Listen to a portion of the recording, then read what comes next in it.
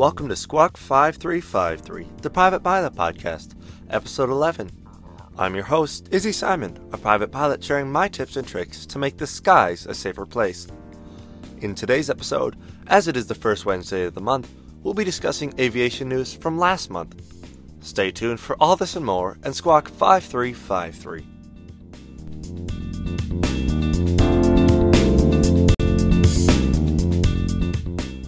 Our first story comes from GeneralAviationNews.com.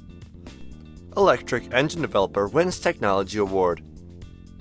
magniX, which develops electric propulsion systems for general aviation, has been selected to receive the Frost & Sullivan Technology Innovation Leadership Award for the year 2020.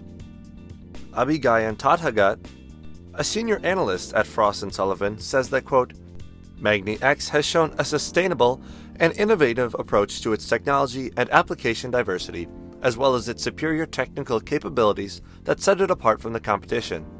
He goes on to say that, with its overall strong performance, magniX has impressive client relationships and installations with leading fleet operations and aircraft manufacturers, demonstrating its reliability.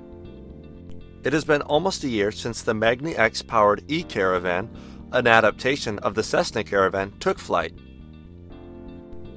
Roy Ganzarski, CEO of magniX, says that, quote, at magniX, we are grateful that our vision to change how the world views transportation, significant milestones despite a turbulent year. We are honored by this recognition from Frost & Sullivan, and we are more motivated than ever to transform the commercial aviation landscape to a more sustainable one, without compromise. As a society, we are becoming more and more conscientious of our environmental impact. Electric engines are truly the engines of the future, and magniX has long been ahead of the curve. Although not commonplace in general aviation or commercial aviation yet, slowly this filtration into the system will have larger repercussions on our environment. Our next story follows this same theme of environmental conscientiousness. From aviationpros.com, Deloitte and Delta partnered to cut emissions with sustainable fuel. Quote, Delta Airlines struck an agreement for consulting from Deloitte to buy sustainable aviation fuel, part of an effort by the companies to reduce emissions and avoid government regulation, end quote. Deloitte, a major consulting firm, committed in September to reduce to a net zero greenhouse gas plan by the year 2030. This plan includes utilizing renewable energy in buildings and converting vehicles from gas-powered to electric-powered for company travel. Deloitte has long partnered with Delta as their main air carrier for their consultants. As major corporations like Deloitte are trying to shy away from their environmental footprint, they may slowly cut out air travel altogether. However, this deal between Delta and Deloitte is aimed at mitigating some of the impact. Delta CEO Ed Bastian said that, quote, there's so much pressure from our customers for a solution. You hear the consultancies, the accounting firms, and the financial services and technology companies that are saying, hey airlines, you're a big part of my footprint, so I'm going to have to reduce my travel to offset my footprint, unless we can find a better answer together. Delta plans on partnering with renewable fuel maker Neste. Companies are slowly decreasing their environmental footprint to avoid government mandates under the new president. Delta last year committed $1 billion over 10 years to mitigate carbon emissions. 91% of executives said that their business has felt the impact of climate change, according to a Deloitte global survey. Again, from GeneralAviationNews.com, researchers seek insight from general aviation pilots. Jeff Smith, a student pilot at Mississippi State University, has put out a call for help from general aviation pilots. He says, quote, some classmates and I are working on a group project this semester related to software adoption and the use among pilots within the general aviation community. I have included a link to this survey in the show notes. It is quite a brief survey and just asks about, quote, any software you might currently use for maintenance tracking and air readiness, and what developments you might like to see in those areas. Taking the time to fill out this survey is a great way to improve the general aviation community and help make the skies a safer place. Our next article too deals with technology in the cockpit, but this time as a hindrance. Again from GeneralAviationNews.com, Rush pilot lands with gear up, blames iPad for blocking his view of landing gear position light. The pilot of a retractable landing gear equipped Cessna 172 reported that during the approach to the airport in Atlanta, he noticed he was a little high, so he reduced power to idle and heard an alert horn. He quickly scanned the engine gauges and observed the manifold pressure gauge was pegged at the bottom with no indication. He considered performing a go-around, but decided to land and assess the situation on the ground.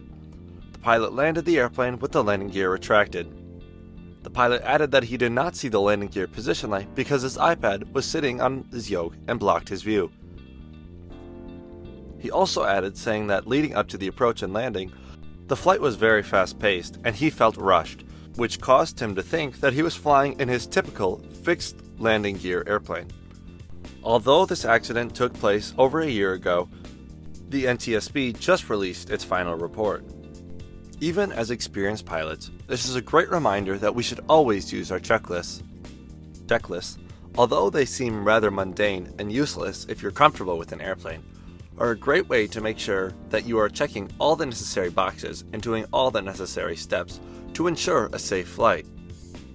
The pilot in this case was flying an aircraft that he was unfamiliar with. Because he did not use his checklist and had his vision obscured by an iPad, he was unable to recognize that his landing gear were not down. And finally, from FlyingMag.com, FAA plans $5.4 million fine on Boeing. This fine, caused by the recertification of the 737 MAX plane, creates a total for Boeing of nearly $20 million. Under a 2015 agreement between Boeing and the FAA, Boeing pledged to change its internal processes to improve and prioritize regulatory compliance because Boeing had missed some of its improvement targets and because some company managers did not sufficiently prioritize compliance with FAA regulations. Boeing previously paid $12 million in civil penalties as an initial condition of the 2015 agreement. The terms of this new settlement were reached at the end of December 2020 and required Boeing to meet specific performance targets and authorize the FAA to assess deferred penalties if it failed to do so. The 737 MAX incident was tragic for the Boeing company as well as for the FAA. Because of these new regulations set by the FAA on Boeing, the FAA's oversight on this matter shows that they were failing to do something that they had pledged to do. Boeing, on the other hand, had a fleet of aircraft which were rendered useless because of the 737 MAX TCAS system. This concludes today's segment on February's news. And now to touch on a topic that we talked about in one of this week's news stories. From the beginning of our private pilot training, checklist is drilled into us. These so-called checklists out there are typically actually do lists, step-by-step instructions on how to do stuff, formatted in a checklist form. The first question I'd like to pose is, why do we use a checklist? The answer seems obvious, of course, and it's to make sure we don't miss out on anything important that affects the safety of our flight and make sure we don't break anything on the aircraft. But oftentimes, the items listed on a checklist do not necessarily affect the safety of the flight, nor do they have the potential to damage the aircraft. For example, in an engine start checklist, let's say you forget to turn on the master switch. What will happen? Well, obviously, nothing. Other than a little bit of embarrassment, your airplane will virtually be fine, and you simply will just have to restart the process. However, these checklists that we find in most general aviation airplanes are not actually checklists, but rather do lists. I have been carefully interchanging the words checklists and do lists, but they're actually completely separate things. A do list is a list of things on which the list everything must be done. A checklist, however, is just an abridged version which gives the overarching themes and relies on the pilot's ability to perform basic functions of that aircraft. When using a checklist, pilots should only use the checklist to verify that things are getting done. The actual doing of these items should be done in a flow or a sequence program, usually done by muscle memory. In general aviation, we typically think of checklists as our emergency procedures checklists or our preparing to land checklist. During these crucial stages of flight, we as pilots often don't have the time we need to pull out a do list and make sure that we're doing every step. We must just understand the flow of what we have to be doing. While a do list is effective in some stages of flight, like engine start, or when you reach your maximum cruise, checklists are often a much more efficient way.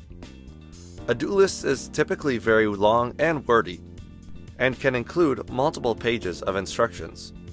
When we first begin our flight training, student pilots typically will use a do list just because they're unfamiliar with the procedures, and without the do list, certain tasks won't be getting done. As you advance through your flight training, however, to become a better pilot, you should set up a flow to accomplish tasks, which will help you perform them more efficiently. Finally, the last step I'd recommend is creating your own checklist. Take your airplane's POH and sit down. Take all the items of the checklist and group them together in parts that are similar in the position that they are in the airplane. Then consolidate your checklist. Instead of saying altimeter and attitude indicator, making sure that they are both reading correctly, just say flight instruments. Simplify your checklist as much as you think is appropriate for your level of experience and attention to detail. That being said, if you typically forget an item or find yourself unable to sequence items together, you can make an extra note of it by writing it in your condensed checklist. The process of creating your own checklist can be tedious and time-consuming, yet it pays off in the end. I've developed 2 checklists of my own, one for a standard 172 Skyhawk and one for a G1000 equipped Skyhawk.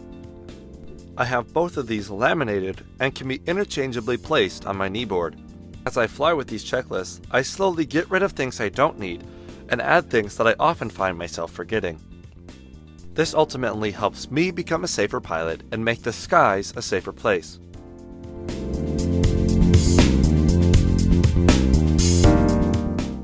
Thank you for listening to this week's episode of Squawk 5353. A link to all the resources used in today's show can be found in the show notes. Also linked in the show notes is the survey that I talked about in today's episode. Also in the links to today's episode is a link to my Patreon. If you don't know, Patreon is a way to financially support the show. The show takes a lot of time out of my week to research, record, and edit. Your financial donation to this show would be much appreciated. If you haven't already, make sure to check out last week's episode on how to prepare for your private pilot check ride. Finally, please subscribe to this show on whatever platform you're using and share it with a friend who you think might enjoy the show as well. Again, thank you for listening to this week's episode of Squawk 5353, and let's make the skies a safer place.